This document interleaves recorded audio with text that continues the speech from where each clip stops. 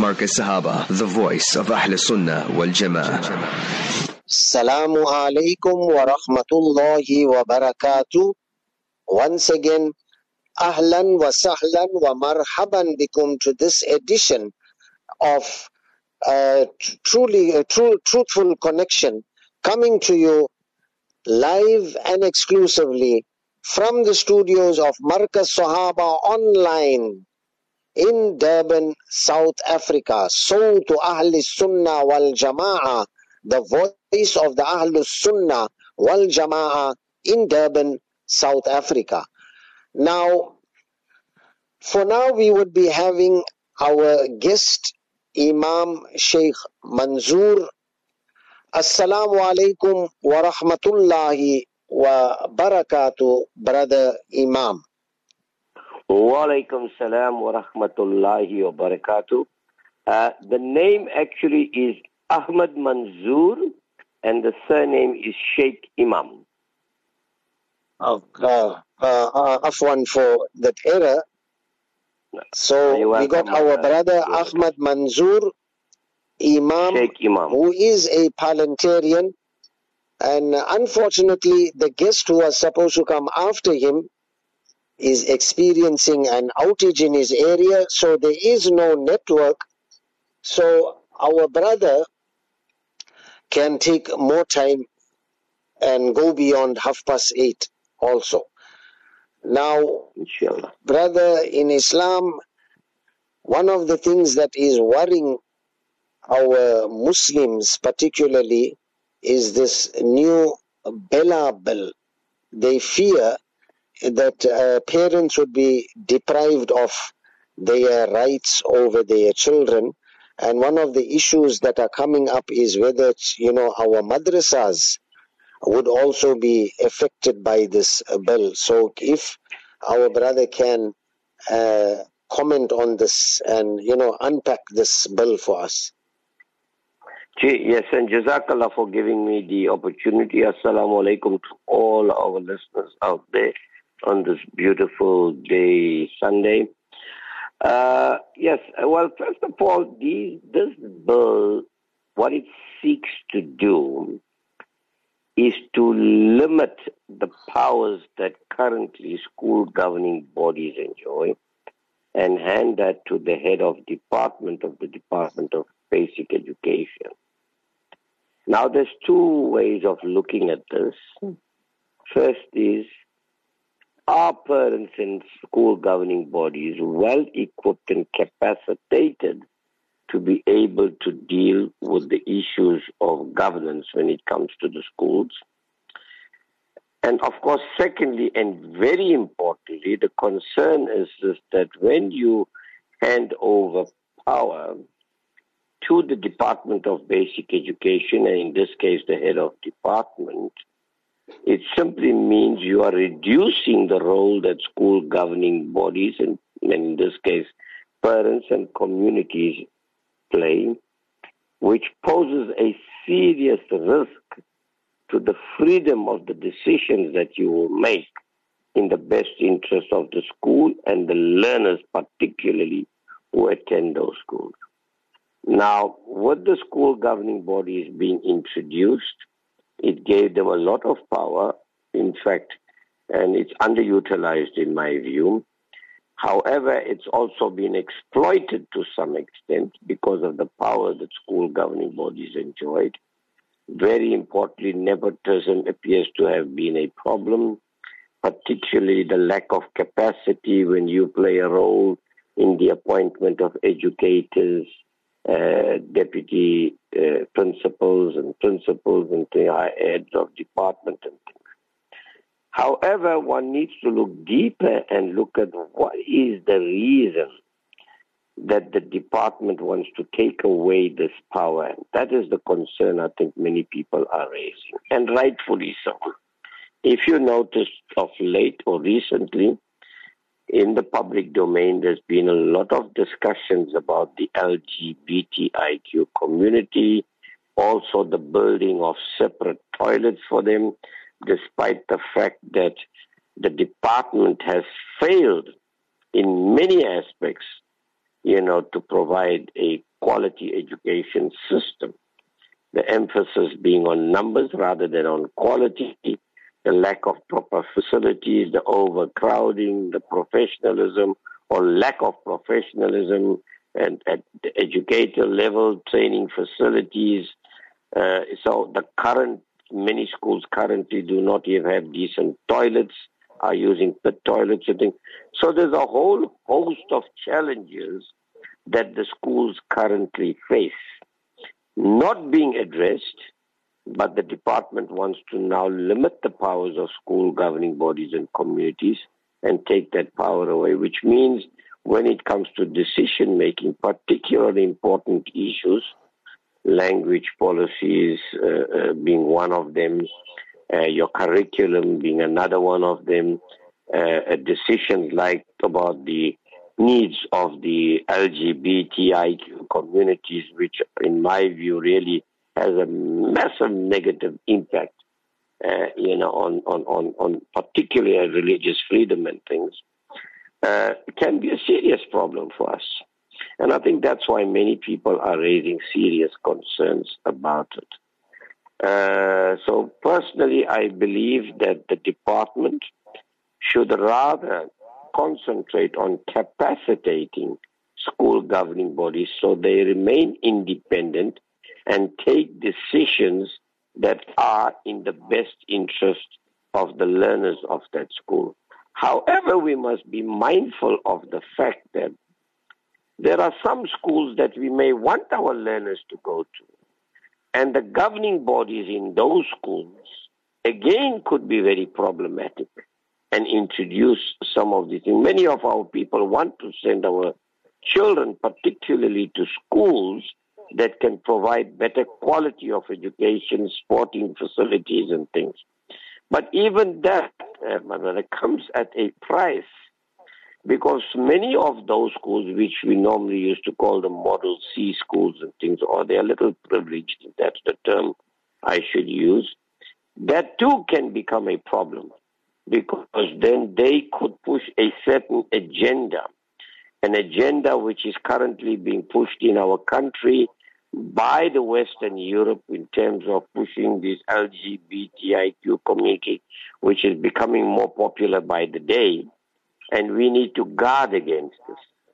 So there are risks, to be honest with you, both sides, but limiting the powers of communities, because then parents could at least decide, I want to send my child to that particular school, a school that parents are comfortable that the governance in that school will ensure that it protects the rights of our children, rather than promoting some of the things which we believe are not in the best interest of society.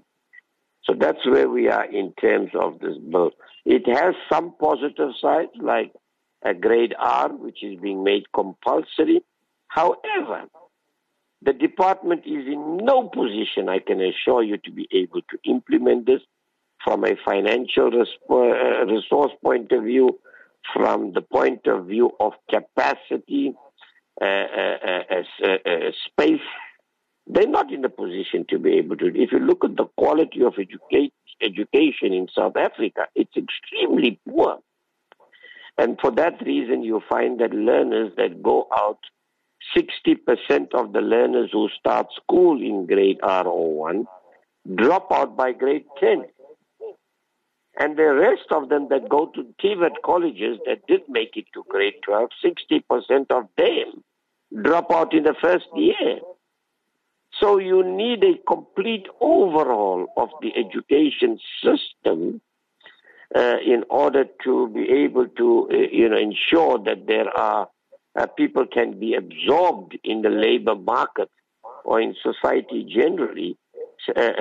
Otherwise, you're going to produce graduates that are not fit for purpose.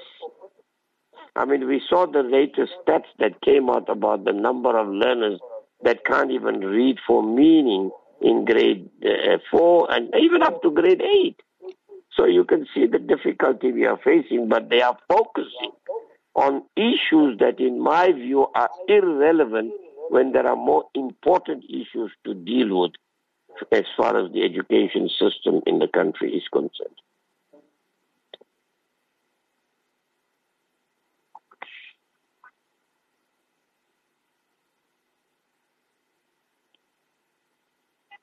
Are you there, my brother?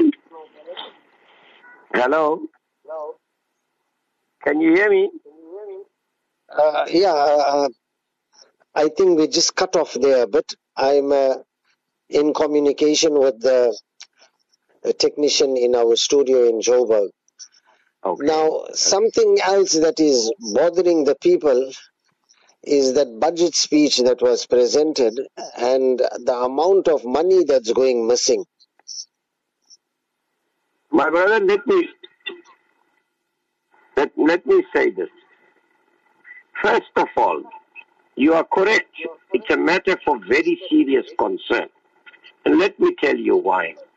Over and above every 23 cents that you pay towards interest or debt service cost in this country, where your debt to GDP is actually 77.3%. I'm not sure where the minister came down to 75 from and we came down to 20 cents from. We have now dug into our gold reserves. We had gold reserves of about 500 billion rand. We're now digging into that and taking out another 150 billion. If you look at the state-owned companies in South Africa, all of them are as good as in the intensive care unit. Corruption is rife in South Africa to the extent that you lose an estimated 4 to 500 billion rand because you don't get value for money. In other words, an item that costs 10 rand, you are paying 100 rand for it, which resulted in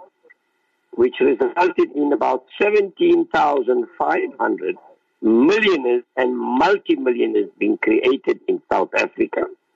Okay? Promoted by the BEE, which they call Black Economic Empowerment. And if you saw in the State of the Nation address, the minister is emphasizing more than ever on black, black, black. That's what he says. But let me say this, that this is not black economic empowerment. It's black economic empowerment for the elite. It's not benefiting the poorest of the poor, which is what it should be doing. It's benefiting a group of middle-class people in South Africa. So the rich are getting richer and the poor are getting poorer. That is the crux of the problem in the country. There is no intention whatsoever to address it, even though we know where the weaknesses are. And the question is why? Because political parties, all of them that govern, whether you talk about the ANC, whether you talk about the DA, whether you talk about the EFF, the IFP, the NFP, wherever they are governing, even in coalition governments or on their own, corruption is rife, which is the reason how political parties are surviving. It's the reason how political parties are able to carry out this massive campaigns and food parcels and bottles of wine and all these things that they are doing. It's because of the corruption that exists in the country. Now, there is only two solutions to that. One is that no politician or political party should have anything to do with procurement or supply chain in the country. And secondly, no politician or political party should have anything to do with deciding who should be employed or appointed or not. That should be left to an independent body of experts that must decide who to employ and who not to appoint based on their ability, capacity, and integrity to do the job. Our job as politicians is actually to conduct oversight, not to get involved in who should get the tenders and who should not get the tenders and how much we must issue it for or not. The system is the problem. The system allows it. It's something that I have raised with the minister. And I even went on to say, can we not have a more transparent and credible process so it's advertised at local level, whatever tenders were issued and things. And he said it's a requirement. I said, but why Are they then complying? He says, no. I said, then what are you doing about it? Nothing. Why would you do nothing about it? Minister is appointed by the party, the ruling party, the government, and so he'll toe the line with them. If you close the doors, there'll be no corruption. So I can tell you South Africa is in for a long haul. Life for the poorest of the poor is not going to get better. You need to you need electoral reforms in the country to change the electoral system. You need to do away with this party politics. It's not going to work. Let people elect their leaders themselves to govern the country. Otherwise, it's going to get progressively worse over a period of time. South Africa can reach a fiscal cliff soon, which means they will be in serious trouble. They won't even be able to meet their debt repayment obligations because of the high levels of corruption. And I give you a good example. 1 billion rand and more has been spent on the Zondo Commission. How many of them have now faced the full might of the law or in prison? Nobody. So how would they do it? Let's ask ourselves, it's election time. Where are the political parties getting all this money from campaigning? If you look at Moses Mabhida Stadium, packed to capacity yesterday with 1,000 buses alone, where is all this money coming from? It's coming from the taxpayers. It's coming from the private sector that are giving these monies based on what they're getting back. Who's going to go and give you millions of rand, 10 million, hundreds of millions? Who is going to give it to you without expecting anything in return? That's the crux of the problem. So even that political party funding act that we've introduced in amendment is not going to solve the problem. Corruption is a serious problem. Not that it doesn't exist all over the world, it does. Africa, I can tell you, is beset with corruption.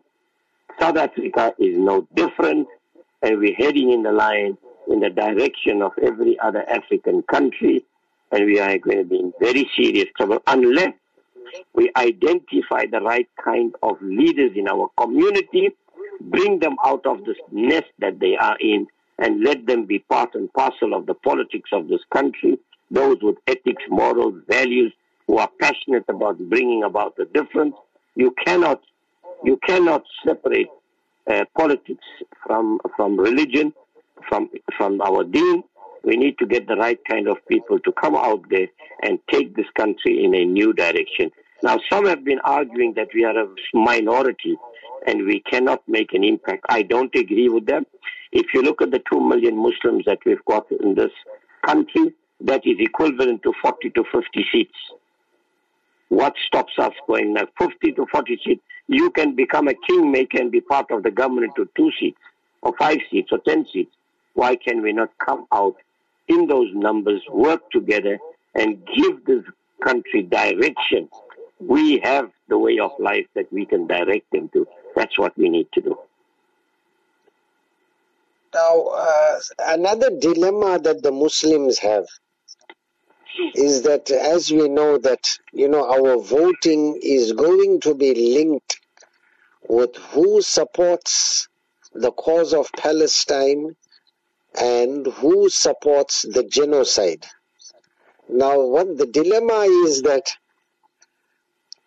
the corruption among those who support the cause of Palestine, and of course Muslims wouldn't want to support anybody that supports genocide.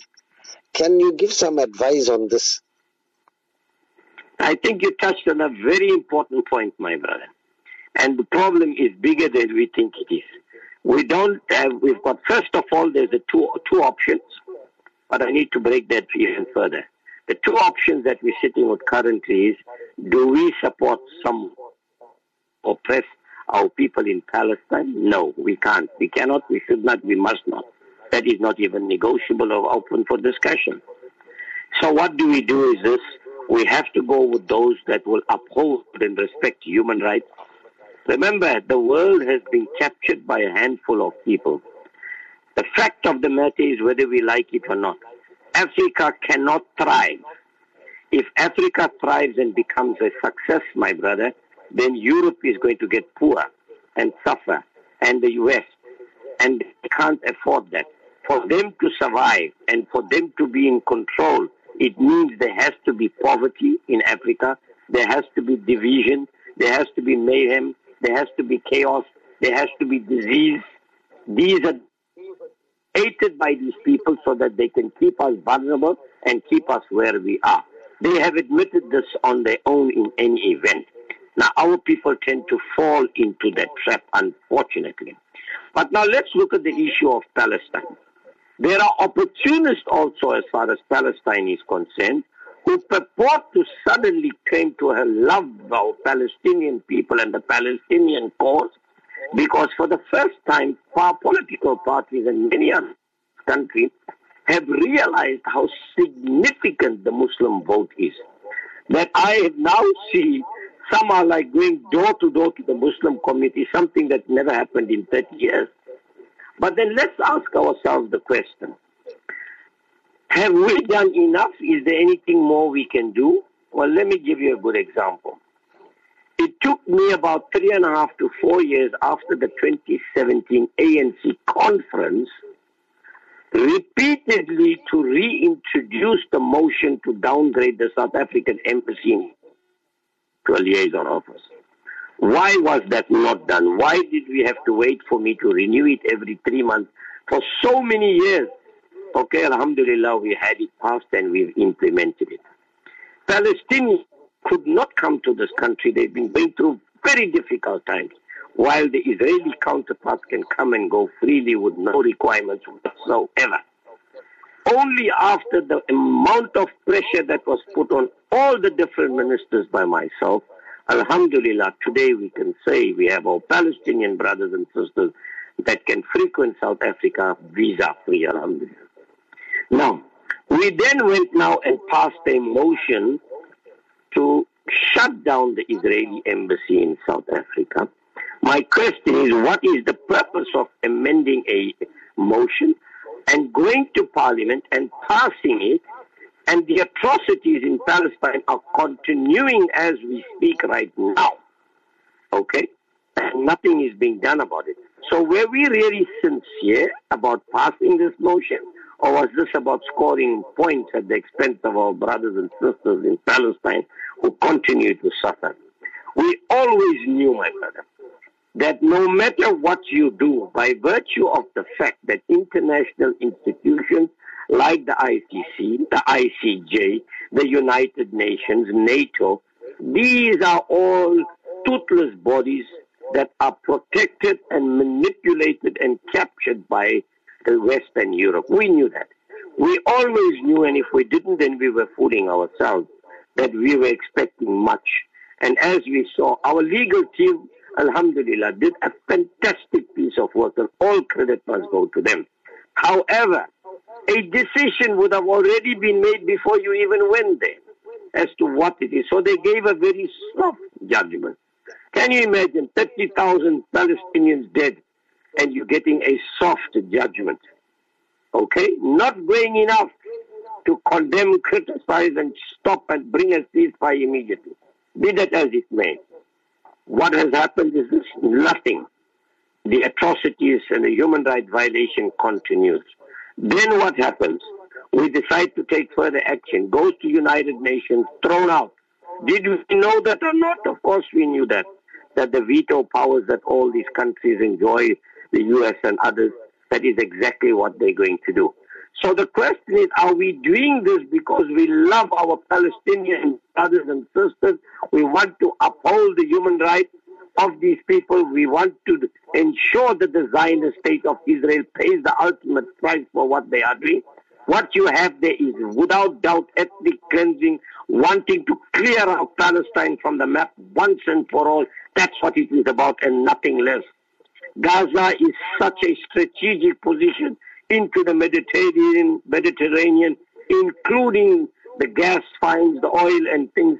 It is such a strategically positioned area that they want to eliminate them. Can we not see that? We can, loud and clear. Are we doing enough about it? No.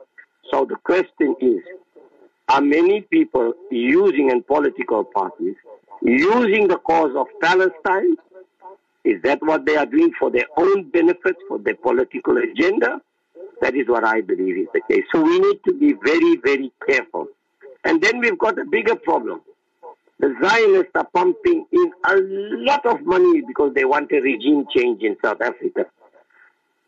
And that's the biggest problem we're facing today. And they are doing a very good job at it.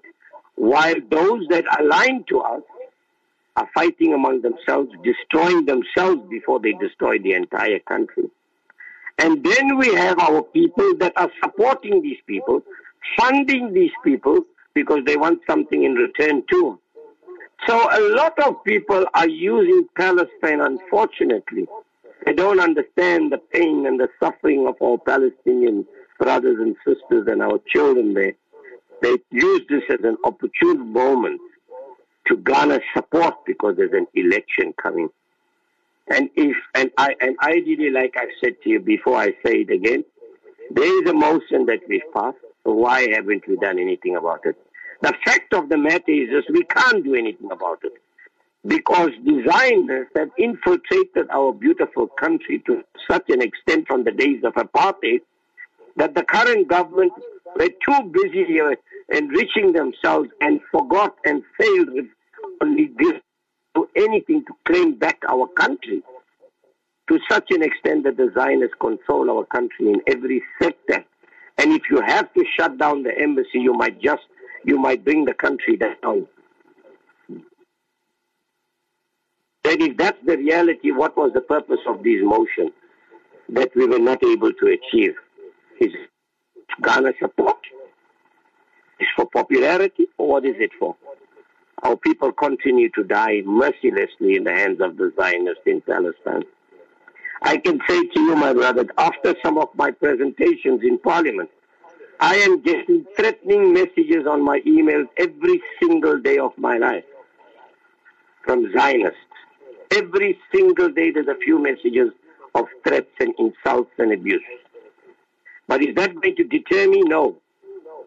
I have a responsibility, and we must not forget that until Palestine is free, none of us can claim any freedom anywhere in the world.